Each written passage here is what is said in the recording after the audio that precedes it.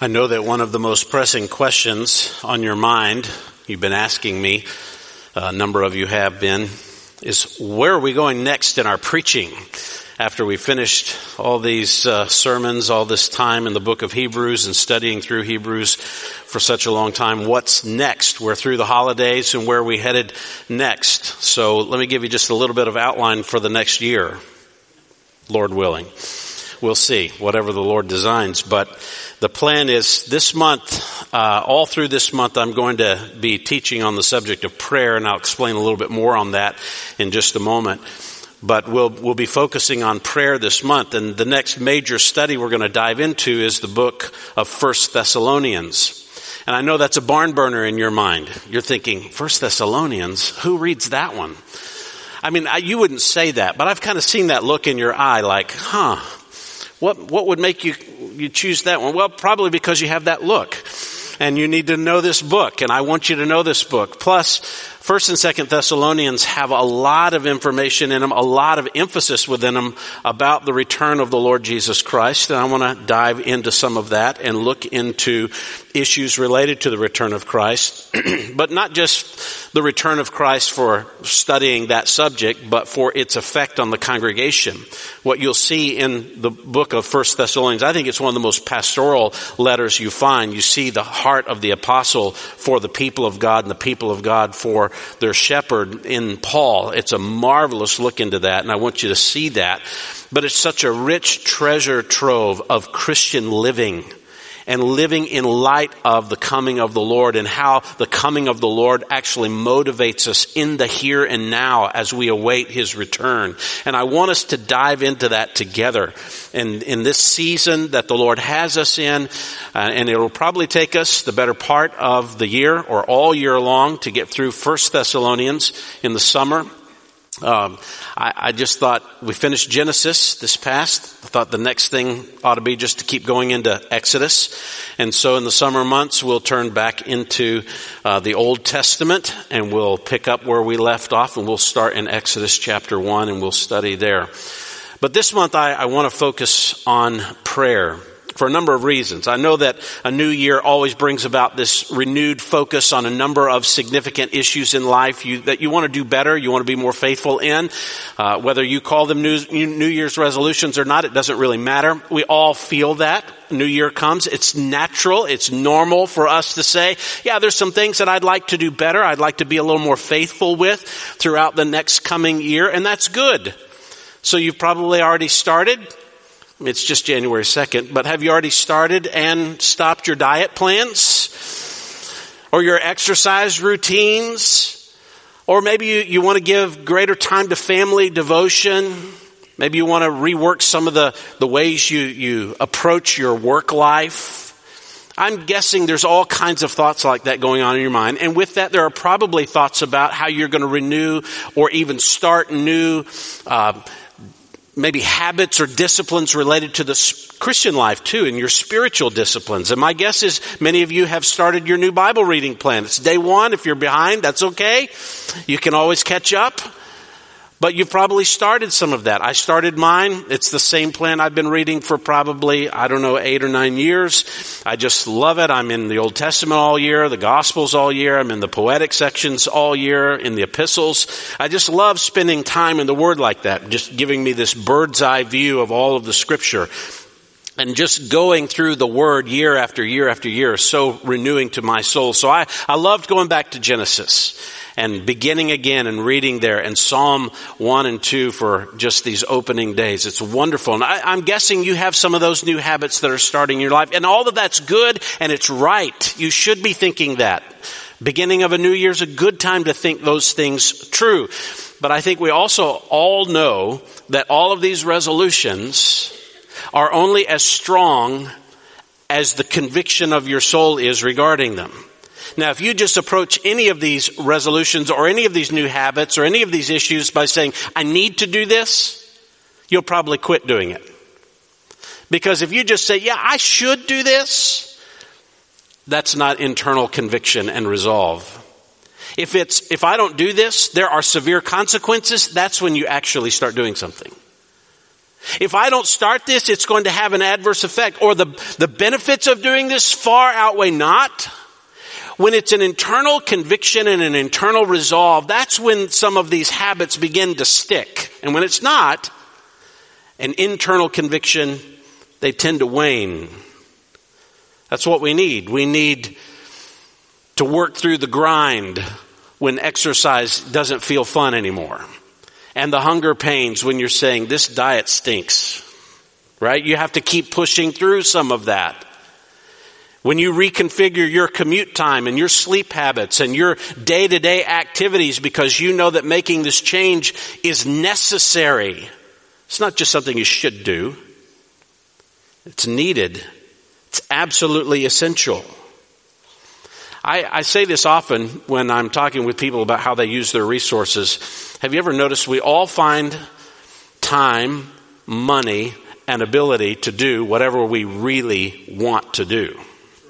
If we really want to do it, we figure out a way to pay for it. We figure out a way to make it work in the schedule. We rearrange things because we really want to do it. And if we don't really want it, we let it go. We know that all the time. Biblically speaking, how should we think through this? Well, there is this curious little passage in 1 Timothy 4 that you ought to dwell on in some significant ways. 1 Timothy 4 verse 7. It says, have nothing to do with worldly fables fit only for old women. I think we'll get to that eventually, of what that means. Not this morning, but on the other hand, discipline yourself. There's New Year's resolution, right? Discipline yourself. That's what we're thinking about. How do I discipline myself? But it's not just discipline yourself. Discipline yourself for the purpose of godliness. For the purpose of godliness.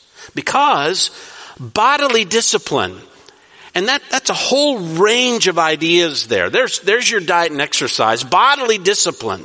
How you use your physical self.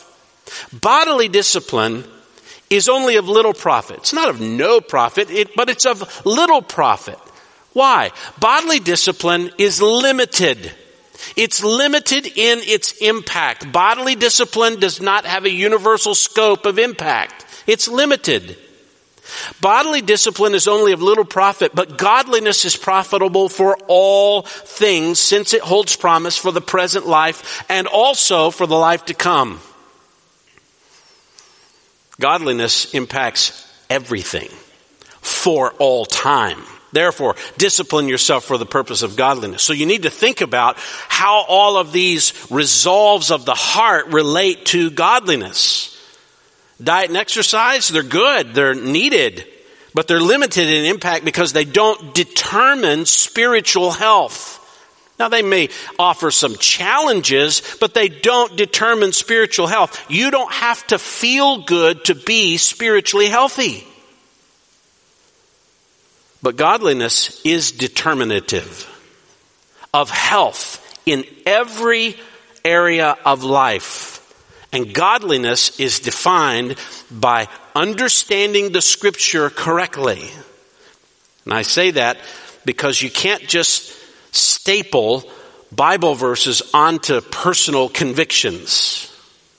You have to make sure you understand what the scripture is saying and follow the correctly understood and interpreted word of God that leads you to a God word, a godly living. And you got to discipline yourself for that, because you and I both know that the natural inclination of our soul is not toward godliness, it's to drift away from it. And so we must discipline ourselves for the purpose of living in a God-centered way.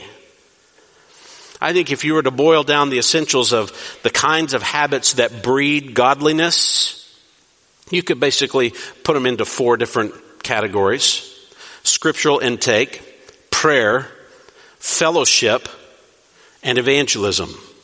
Now, there's lots of tributaries that come from those 4, but if you want to be a godly person, these are essential. You can't neglect the intake of God's word. You can't neglect prayer. You can't neglect fellowship with the church. You can't neglect evangelism and be spiritually healthy.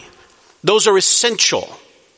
And there are many tributaries that flow from those: global kinds of evangelism, all kinds of scriptural intake, from preaching to Bible reading, etc. But these are essential to your life. Taking in the word, prayer, fellowship, and evangelism. Now, over the last number of years, it's been my habit in our preaching and teaching to address many of these throughout the year. You'll remember this past year, all of our staff and our elders emphasized evangelism when they were preaching on the Lord's Day morning, because we want that to be in the forefront of our minds. That's a spiritual necessity for our health. We often emphasize the necessity of the Word of God in preaching, in teaching the Word of God. You hear that regularly around here. We've talked a lot about fellowship in the church. This year, we really want to emphasize the element of prayer. And you're going to hear that from all of our staff, all of our elders, and particularly this month, we're going to talk a lot about prayer and strengthening our grip on prayer.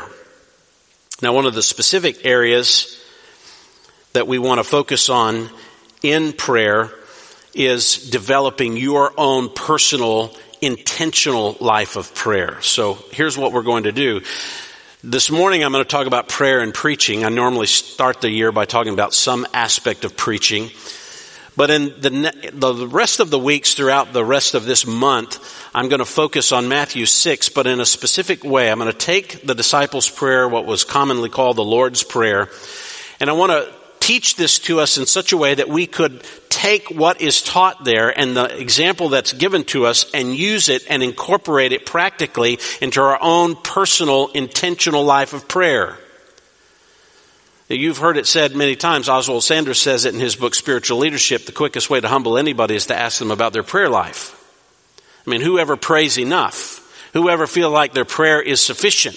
There's always something in us that says we can grow in prayer. And I find many people, just like we talk about evangelism, many people don't evangelize because they don't know exactly what to say. Many people don't pray consistently because they don't know what to do with it or how to approach it. But the Lord has taught us. So the goal is to teach on that in such a way that we can practically use it. And then hopefully by the end of the year, I'm hoping by the fall, we'll have a practical tool that we've put into writing that we could put in your hand, that this would be a tool you could use to enhance your personal approach to prayer. And so we'll be taking the month to try to put that together and put that in your hands and teach on it. But this morning I want to focus on prayer and preaching.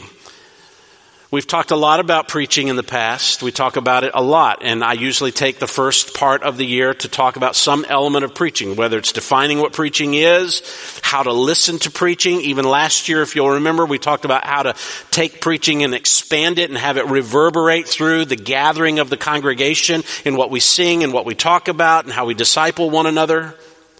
Well, this year I want to take, how do we combine prayer and preaching?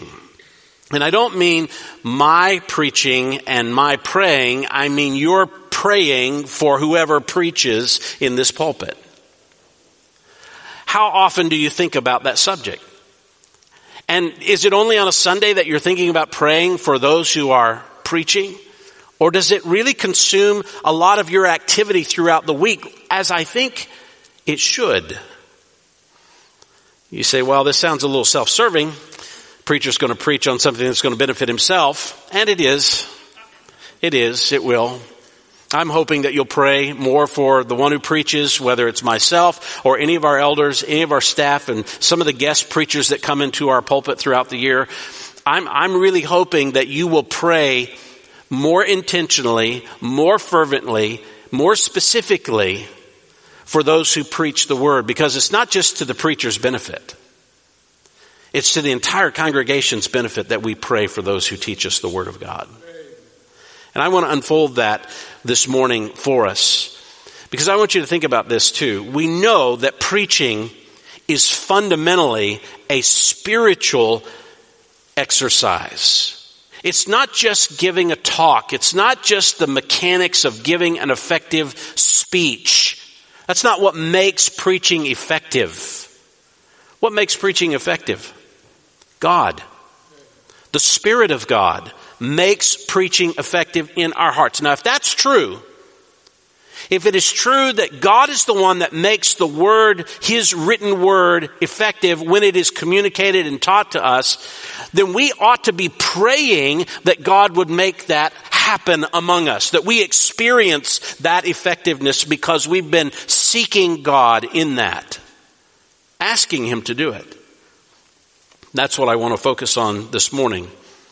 There's a lot of passages we could go to. When I was thinking about this subject, I went to many of the different passages that you find, especially in Paul's letters, where he's actually asking a congregation to pray specifically for him.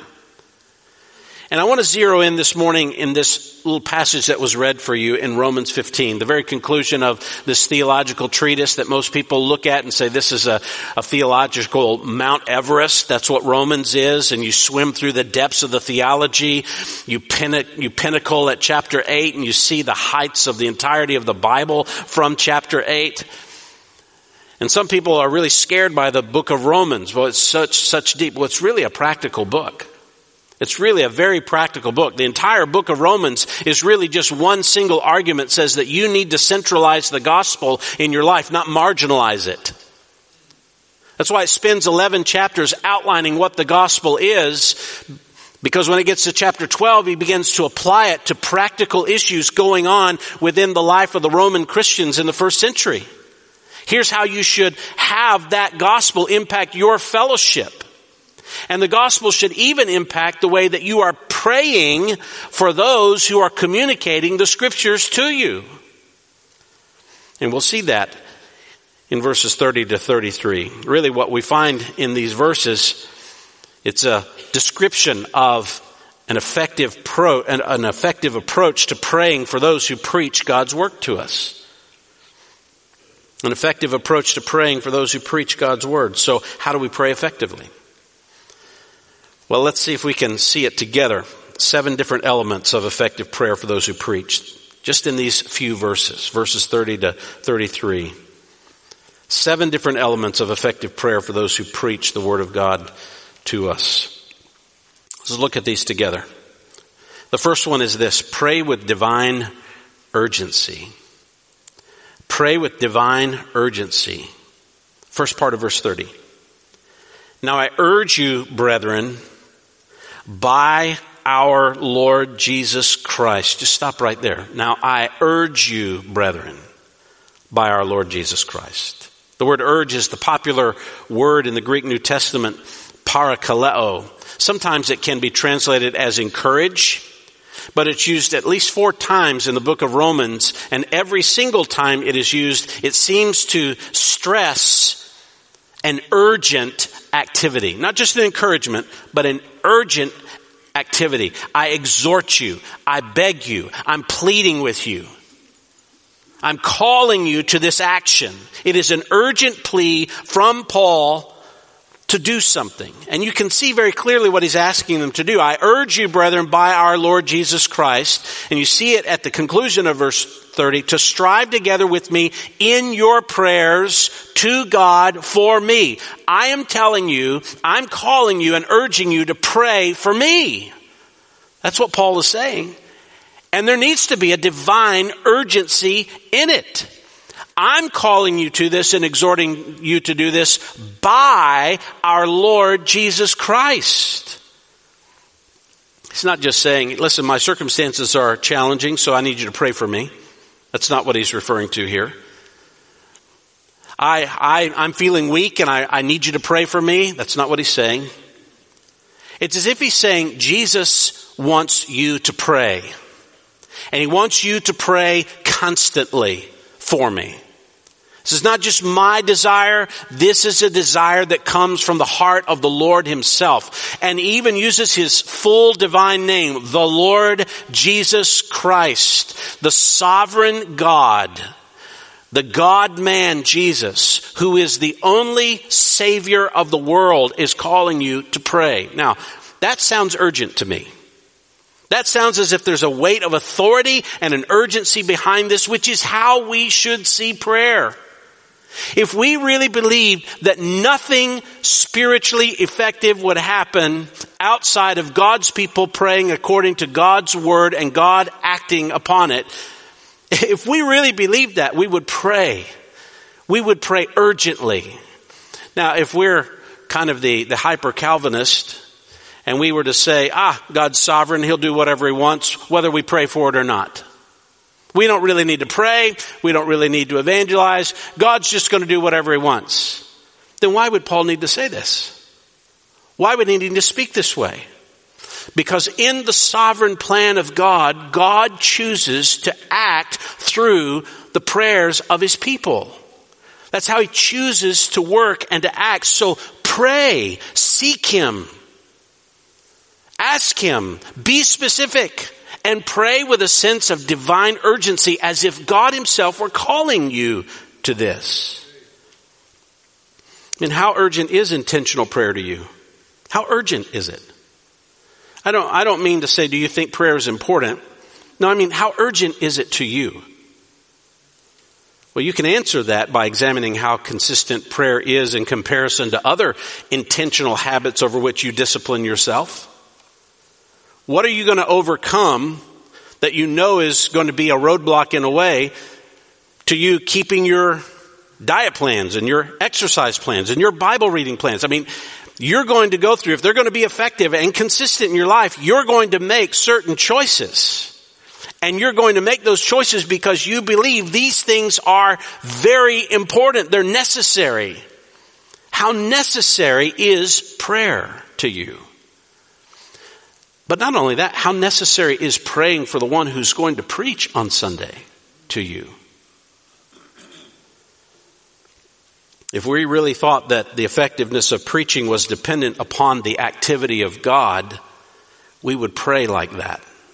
We would pray like that. We would pray with that kind of devotion, dependence, urgency, obedience. We would cultivate a regular, intentional habit of praying about preaching. We do it every Lord's Day. It's by design.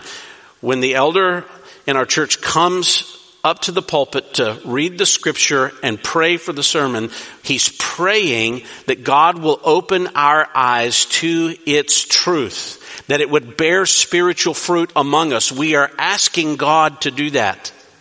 We do it congregationally. I hope that you do it every Lord's Day before you come, that you're praying for that. But could you do that through the week as well? Pray day in and day out for the one who's going to preach. Every week we publish a Preparing for Sunday blog post. One of the reasons we do that is so that you can pray about the passage that's going to be preached and the person who's going to be preaching it. And that you're intentionally engaging in prayer for them. And we're going to talk about ways in which you can pray for them. But are you doing this through the week? Do you know how many issues come up during the week to challenge my preparation to preach on the Lord's Day? I mean, it's a spiritual battle. It's a spiritual battle all the time. We should be praying in regard to that so that what comes on Sunday is effective. How urgently important is it to you to pray for those who will preach? Pray with divine urgency. Second, pray from Christian love. Pray from Christian love. It's at the end of verse 30.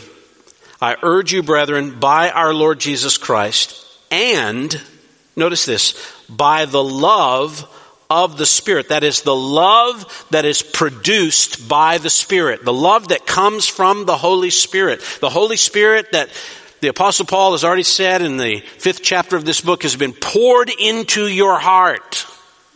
The gospel pours the Spirit into you. And now that Spirit produces in you love. And you could literally look at this and say, Paul is urging them because of the love that the Spirit has produced in him. He's urging these people to pray for him because the Spirit is producing that in him. Which is interesting. He's urging them to pray for him because the Spirit urges him to do it in love. What does that mean? Well, if you think about what love is your devotion to the greatest good of another. It's your devotion to the greatest good of another. If the Apostle Paul thought the greatest good that could come to the people in Corinth was that in Rome, is that they would actually apply the word of God that was preached to them, then he would say, you need to pray for me. You need to pray that ministry that I have among you is effective and strong. This is a love that comes from the Spirit. It's not just personal affection, it's spiritual affection. And if he can urge them from that love, certainly they should pray for him through that Spirit-generated love. That's what should motivate it. Now, I know everybody's got their favorite preachers. Everybody does. I like this guy, and we hear him all the time. We used to listen to the radio, and now it's all on the internet. So we listen to our favorite preachers here and there. We can download their sermons, we can read their sermons, we can listen to the podcasts, and there's a great comparison that goes on between preachers. And there is a wealth of great preaching available to us, isn't there? It's wonderful to have such a wealth. But you don't pray for someone simply because I like them best. You don't pray for them. You don't look at the Preparing for Sunday posts and say, oh, he's preaching Sunday? I'll pray fervently for the one that I like. No, you don't do that. It's from the basis of love that the Spirit produces in your heart for the greatest good to the congregation. That's what motivates you to pray, from Christian love for the people of God. You pray for the one who will preach, so that has the greatest benefit to the church. Pray from Christian love.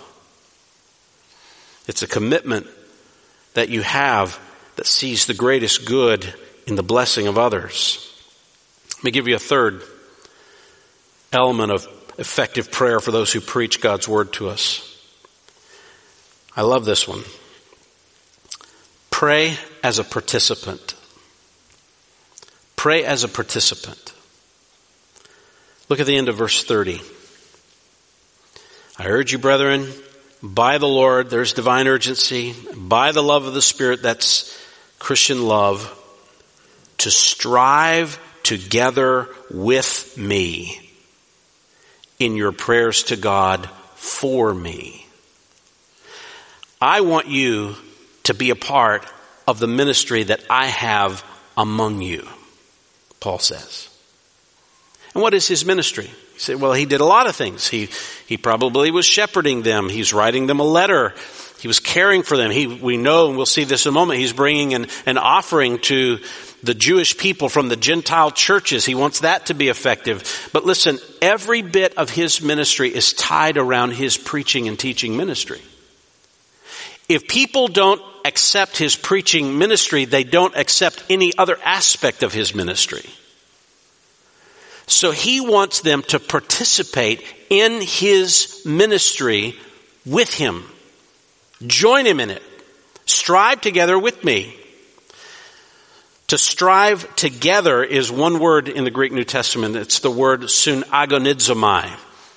Sunagonizomai. It's made up of two important words. Agonizomai, you can hear an English word from that. Agonize. Agony. It's the common word that's translated as strive or fight.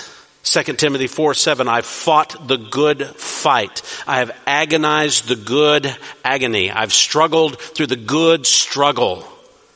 1 Timothy 6:12, fight the good fight of faith. That word fight is the word agonizomai.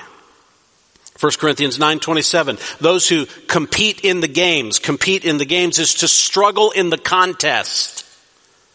John 18:36, it's translated as a fight. That's what agonizomai means. And when you put it together with the little preposition soon, it's fight with. Fight with, struggle, strive with me. Do it together with me. There's an example of this in Colossians 4:12. Epaphras, Paul says, who is one of your number, he was a member of the church in Colossae. He's a bondslave of Jesus Christ. He sends you his greeting. Always, listen to this, he's always laboring earnestly. He's agonizomai. He's agonizing earnestly for you in his prayers. I wonder what that looked like. To see him really striving, fighting, wrestling in prayer. Now, this is not wrestling with someone. It's not like Jacob with God. It's not like wrestling against principalities and powers. That's not the idea. It's being in the game with me. Get in the game. That's what he's saying. Be involved in the contest. Be a member of the team. This is not a spectator sport. Think about that. Preaching is not merely a spectator sport. You should be participating in the preaching. You say, well, we don't let just everybody preach at the same time. 1 Corinthians says that would be a disaster. No, I'm not saying everybody has to do the same thing. That never happens in a team sport, does it? Everybody's got their job. Everybody has to do their job at the right time, in the right way, so that it's accomplished as it should be. Listen, when the Cowboys won the Super Bowl this year, I just thought I'd throw that in there. Everybody in the organization is going to get a ring. The guy shooting water in the player's mouth, he's going to get a ring. As well as Dak Prescott. They're going to get a ring. Right? They all get a ring because they're all doing their job. They're all part of it. They're all participating. They're all striving together. Yes, I know I'm going to be humiliated for saying that. I am every year. Do you think of it that way when you pray for the one preaching, that I'm actually participating in the ministry of preaching by praying?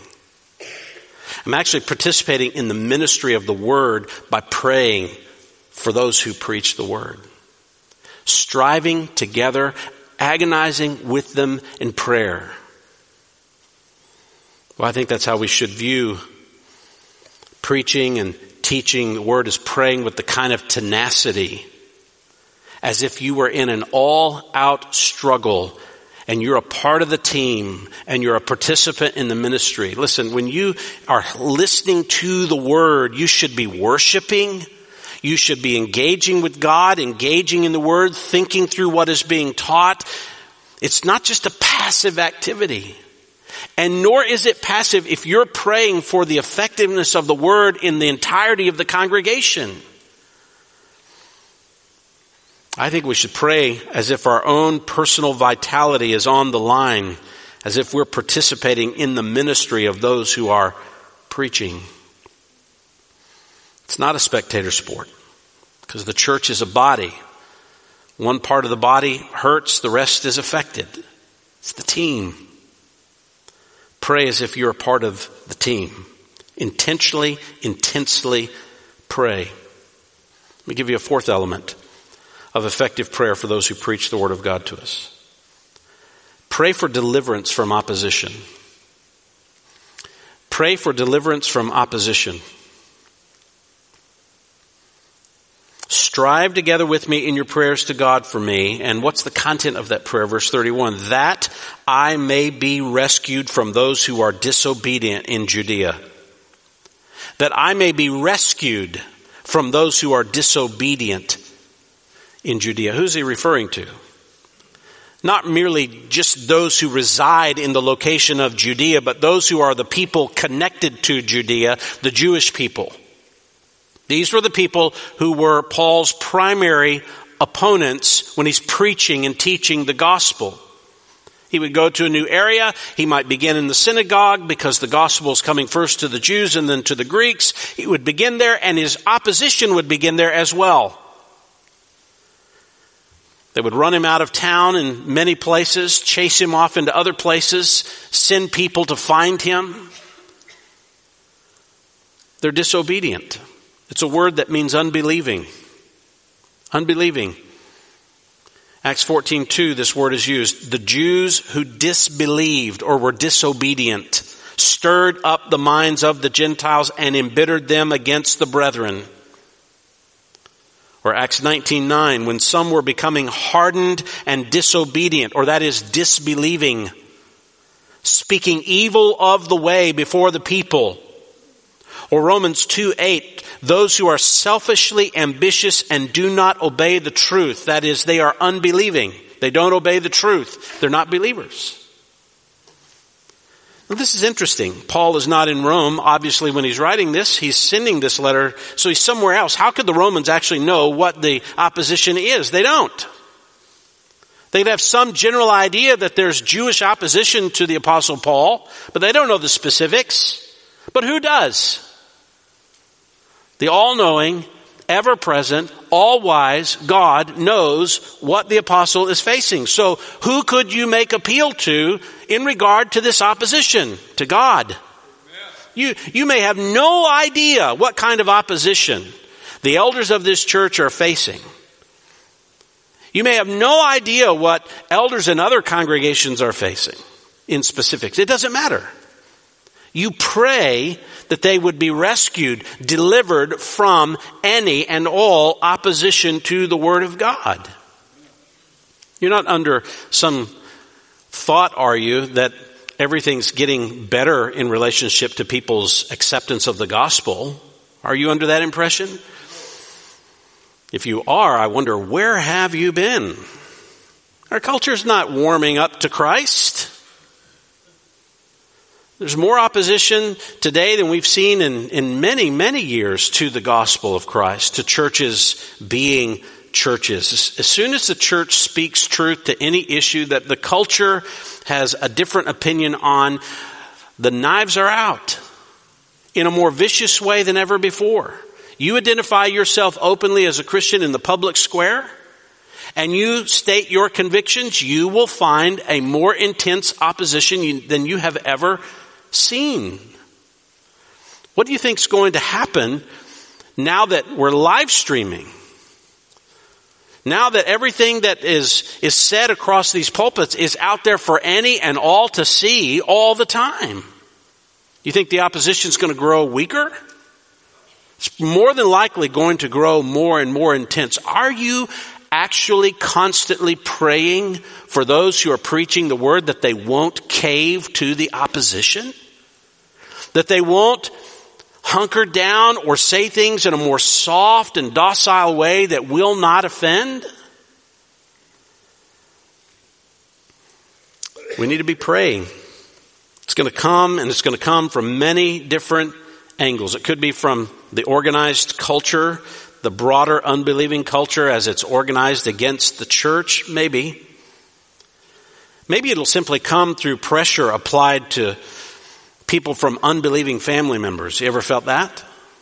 Unbelieving family members who make you, the Christian, seem as if you're non-intellectual, you have nothing really to add to the conversation, you're a hayseed thinker, so you start to back away.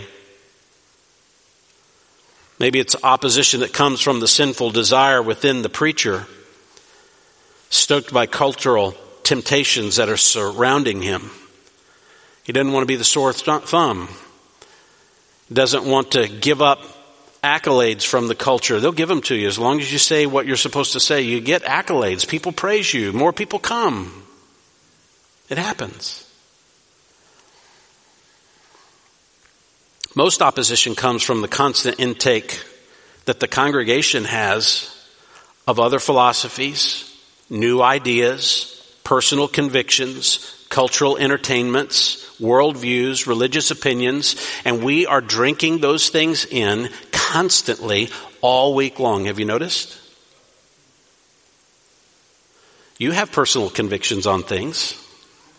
And what do you feel inside if someone from the pulpit addresses one of those convictions as he's preaching? Warm fuzzies? Something warm. Anger? Start to distance perhaps a little bit. You find yourself in maybe a more oppositional tone. If that's happening in you, what happens in the unbelieving world when they hear these things? We don't need to be reminded that the system of unbelief has no affection for God's word. But we also know that God is going to hold every single preacher accountable for how he handled God's word publicly. Pray that he'll be delivered from opposition. Pray for that. Let me give you a fifth element of effective prayer for those who preach. Pray for acceptance by believers. Pray for acceptance by believers. It's not just praying for rescue from the disobedient, but also that, it's the second part of verse 31, and that my service for Jerusalem may prove acceptable to the saints. Now, what was his service to Jerusalem? Well, he was collecting an offering from Gentile churches as a blessing and a sign of unity with the church in Jerusalem that was suffering from a severe famine. So he brings this offering from these congregations. He wants it to be a blessing. Now, this is a challenge because many Jews in Jerusalem believed that Paul was selling out the law of Moses. So they're not sure if they want to accept him. And if they don't accept his preaching, they're not going to accept this offering. They're going to think, oh, this is from all those poison churches. So he's saying, I want you to pray that when I bring this ministry to the saints in Jerusalem, they'll accept it because they accept what I'm preaching. I wonder if you ever think about that much. That you pray for the believers to respond well to what is taught. Again, there's all kinds of thoughts that are swimming around in the air today about everything. Everything. You have a question pop in your mind? You jump online, you look up the answer. And you assume that the answer, if you can get at least 2 sources on the internet to confirm it, it must be true. It's not hard to do. You can probably find 10 or 15 sources. And they all have authority. Have you noticed? They all have authority. They're all, the preeminent in their field. Whether it's law, whether it's medicine, whether it's politics, you name it. They're all authorities and they all have great experience and they all have good reviews. A couple of seedy ones, but they've got good reviews. So it must be good. And so you have your conviction. And you come, and that conviction is challenged at church, in a teaching, in a class. Have you noticed what happens to your fellowship with those who begin to disagree? It has a tendency to grow distant, less open, less involved, because you're not on my side. And rarely does that kind of distancing have to do with our understanding of the Bible? But it's on these other issues. We need to be praying that there is a tenor among the church. There is a mindset among the congregation that is ready to receive whatever is clearly taught from the Scriptures. Now, preachers are good at giving their opinion on things too. And sometimes it can get clouded in the pulpit when the preacher wants to give his ideas on something. That's why preaching has to be tied to the details of the text of Scripture. It has to be. You see, and the Scripture doesn't deal with some of the details in life. Where the Scripture's not explicit on those details, we ought to hold somewhat lightly to our convictions then. Where the Scripture is clear, we better hold tenaciously to those things and define our fellowship according to them. If we define our fellowship and our allegiance and our loyalty with each other to something other than the explicit teaching of the Bible, we'll be a splintered group. And we'll start doubting everything else that is said from the pulpit. It's a poison. You see how the enemy is sowing the seeds among us of doubt and disloyalty and splintering? How do you counter that? Well, I can't follow everybody on social media all the time. I'd quit life if I had to do that. How depressing and discouraging. And then you wouldn't post when I needed you to post so I could know what's going on in your life, and I'd have the FOMO disease, a fear of missing out, right? We can't do that. We appeal to God. He's with you every single day. He knows what's going on in your mind. He knows the circumstances of your life. He sees everything that's going on in life. And you're praying, God, give us a sensitive heart. Make us sensitive to the Word. Whatever it takes to have us supple in the hands of the Spirit of God, that's what we need. Pray for that. Pray for that ministry to be effective. Do you find yourself praying that way? Wrestling alongside the preacher in prayer that the people who are impacted by the ministry, that they actually welcome it and receive it and accept it, and they're transformed by it. And they start making decisions in life based on what they're hearing in the Bible. If preaching is going to be effective, it requires the hand of God. So obviously it ought to have the prayers of God's people. I mean, we know the tendency, don't we? We've been told. We need to pray that God's people will have a spiritual appetite for the Word, and that their appetite for the culture would grow dim. You remember what Paul told Timothy? They will not endure sound doctrine, but wanting to have their ears tickled, they will accumulate for themselves teachers in accordance to their own desires. And I might add, those desires will be posited as convictions. They will. Your desires are what you feel strongly about. And when those desires are tied mostly to your own personal conclusions, not to explicit, correctly understood Scripture, you're going to demand that people teach in accordance to them. Well, it's easy today. Now, if there was just one church in one city, you just go start another church. But here, you can go anywhere. You can go anywhere in the metro area. And you can find, more than likely, a place that will teach in accordance with your desires. Are your desires, is your appetite for a correctly understood Bible? We need to pray that that's what God's people want, and that they're hungry for, and that they won't be satisfied until they get that. Let's look at a sixth element of effective prayer for those who preach God's Word. This is a really interesting one. Pray for rest through fellowship. Pray for rest through fellowship. So Paul wants them to pray to God for him, for an effective ministry.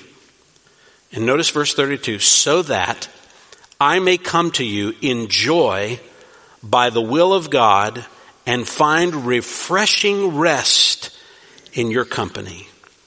This is a part of his prayer request. Pray so that I may come to you in joy by the will of God and find refreshing rest in your company. That phrase, rest in your company, it's one word in the Greek New Testament. It's the only time in all of the New Testament it's ever used. To relax in someone's company. That's the idea. To rest, relax in your company. Tom Schreiner, in his masterful commentary, says this is not the relaxation enjoyed during a vacation. It's not what he's looking for. The refreshment stems from the fellowship and joy that exists when members of the church mutually minister to one another. Paul regularly, we could look at this and we'll see it emphatically in the book of 1 Thessalonians when we study it. He regularly communicates how much joy he finds in the people of God. He would tell the Thessalonians, you are my joy. You are my crown of rejoicing. I find my satisfaction in you, before the Lord. He communicates that often. That's where Paul found his rest. In his relationships with the people within the congregation. Isn't that fascinating? How often do you find yourself? I struggle with this at times. You think, to get rest, I need to isolate myself from everybody. I just need to get away from everybody. And maybe there's a time and place for that. But you think, I've got to get away from everybody. If I could just be alone and not have so much input and demand and request, I'd rest. And you find yourself at the end of having hours or days of that kind of alone time, agitated, frustrated, angry. You ever found that? Why are you laughing? Because you know that's true. You found that to be true. Because the absence of people does not produce rest necessarily. You feel at ease and relaxed and joyful when you're around people who are refreshing to you. Right? When you find people who are pouring in, not just taking from. When there's a camaraderie that exists among you in which you can have even a casual conversation, and even that casual conversation is dripping with Christ. That's restful, isn't it? And everyone who preaches the word, who constantly gives out and pours out and pours out to people who need to hear the word, they also need rest in the kind of fellowship in which they receive input and enjoyment as they see the congregation applying the word and they find relationships building around the things of God. There's an ease that comes over the soul of a preacher in that kind of environment. And he needs that. Those who are involved in any kind of leadership, regularly say, if you read books on leadership, even secular books on leadership, you find this common idea that leadership is a lonely task. Why? Because leaders have to make decisions that are not popular with at least some segment of those they're leading, right? And you feel as if now you're somewhat isolated from a group that's not seeing it the way you're seeing it, but you have to go that direction. So it is a lonely work. Elders feel that at times. I mean, over the past 2 years, in our discussions about, all the stuff that's gone on, every potential issue that's kept us up late at night thinking through how do we make decisions. We know that every decision we make, you can't please everybody. In fact, you're going to displease a significant group of people whom you love. And that's not restful. That's what keeps people up at night, isn't it? Paul's asking for prayer about his ministry that would lead him to find refreshment in the fellowship of God's people because they're welcoming the word. Do you pray for that? Let me encourage you to pray for the elders of your church in that way. Let them find refreshment in the fellowship of God's people, so that when they serve the people with the word and they make decisions that tend to isolate and sometimes push them away from some segments, that they still have a fellowship and a camaraderie that cannot be removed. That's refreshing. I know this to be true. No one will ever be spiritually strong without relationships. They won't be. And I've been taught in ministry by some that a pastor should never get very close to his church members. And most church members are like, that's terrible. But do you know why they're taught that?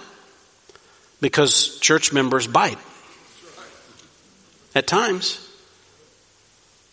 They get close and they see something that's challenging.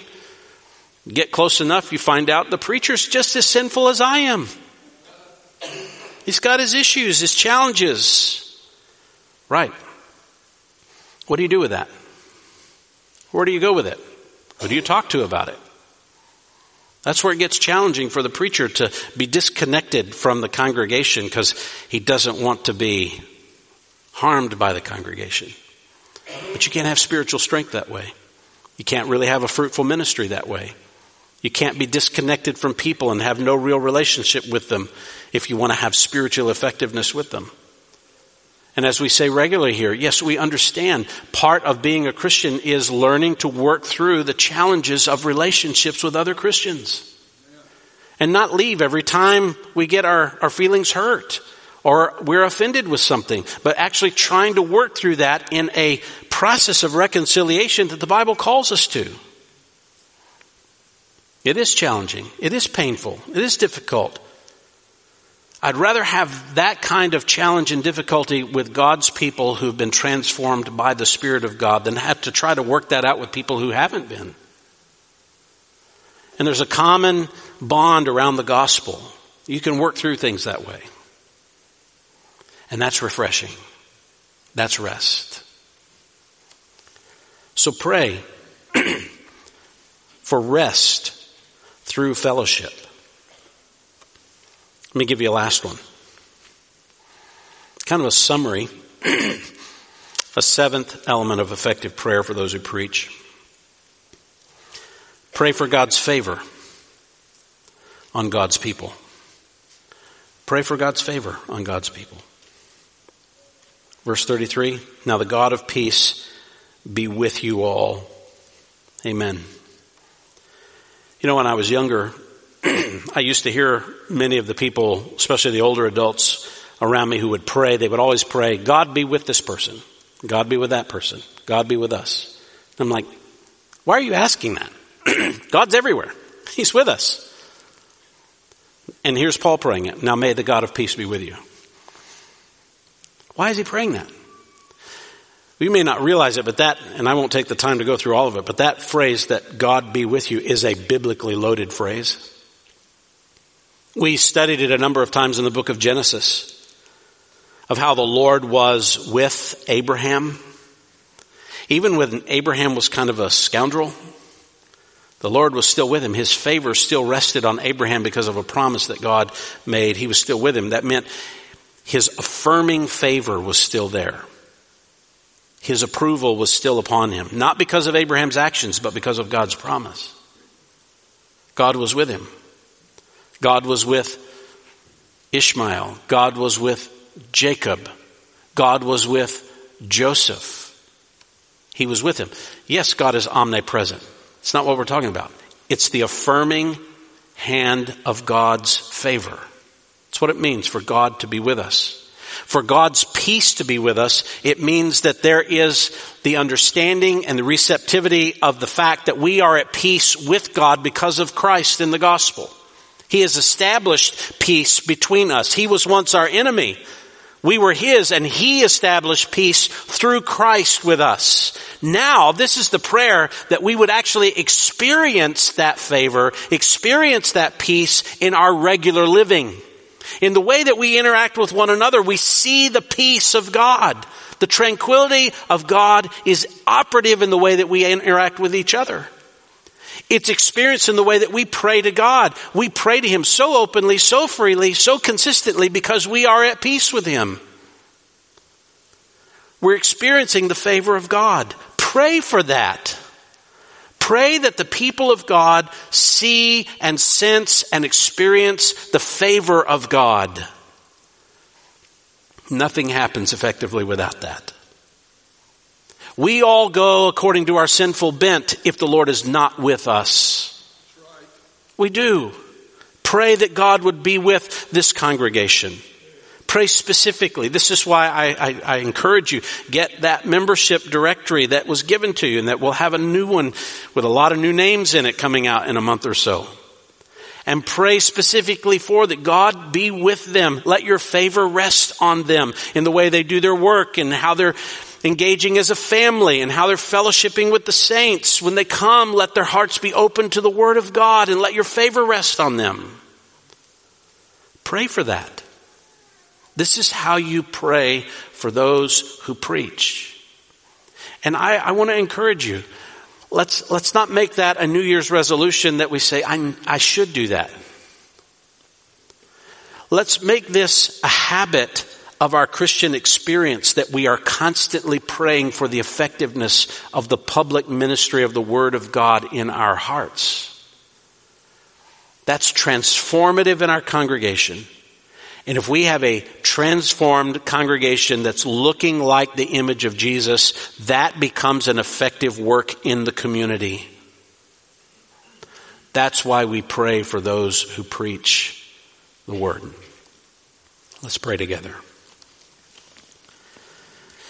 Father, as we finish our time of meditating on the Scripture, we do ask that you would make this a divine compulsion in our soul, that we would desire and long and see the necessity of regularly interceding and fighting with, alongside those who are preaching the Word, fighting against sin, fighting against the tendency to drift away from the truth of Scripture, fighting the tendency to enjoy too much of the world that we neglect an appetite for the Word. Father, would you make this a praying church, a church that sees the divine urgency that's fueled by the Lordship of Jesus. I pray that, God, you will give us a great devotion to the good of each other in this congregation, produced by the work of your Spirit dwelling among us. I pray that, God, we would see ourselves as participants in the battle for the spiritual vitality of the gospel in our world. Father, I pray that you will deliver those who teach and preach the Bible in this place. You deliver them from the unbelieving opposition around us. Father, give us a congregation that constantly welcomes the preached word. Let this be a place where we come and we find refreshing fellowship in each other. And Lord, would you do this? Would you show your divine favor on our congregation? Would your favor rest over this church as we respond to you in your word? Lord, we ask for this not because we want our names to be honored or exalted. We want no honor or exaltation for ourselves. We want to see you in your splendor, in the way that you live out your divine life among us, so that we represent you and your glory well to the world that's perishing, so that they would see Christ and have life. We pray for this in our Savior, Jesus Christ's name. Amen.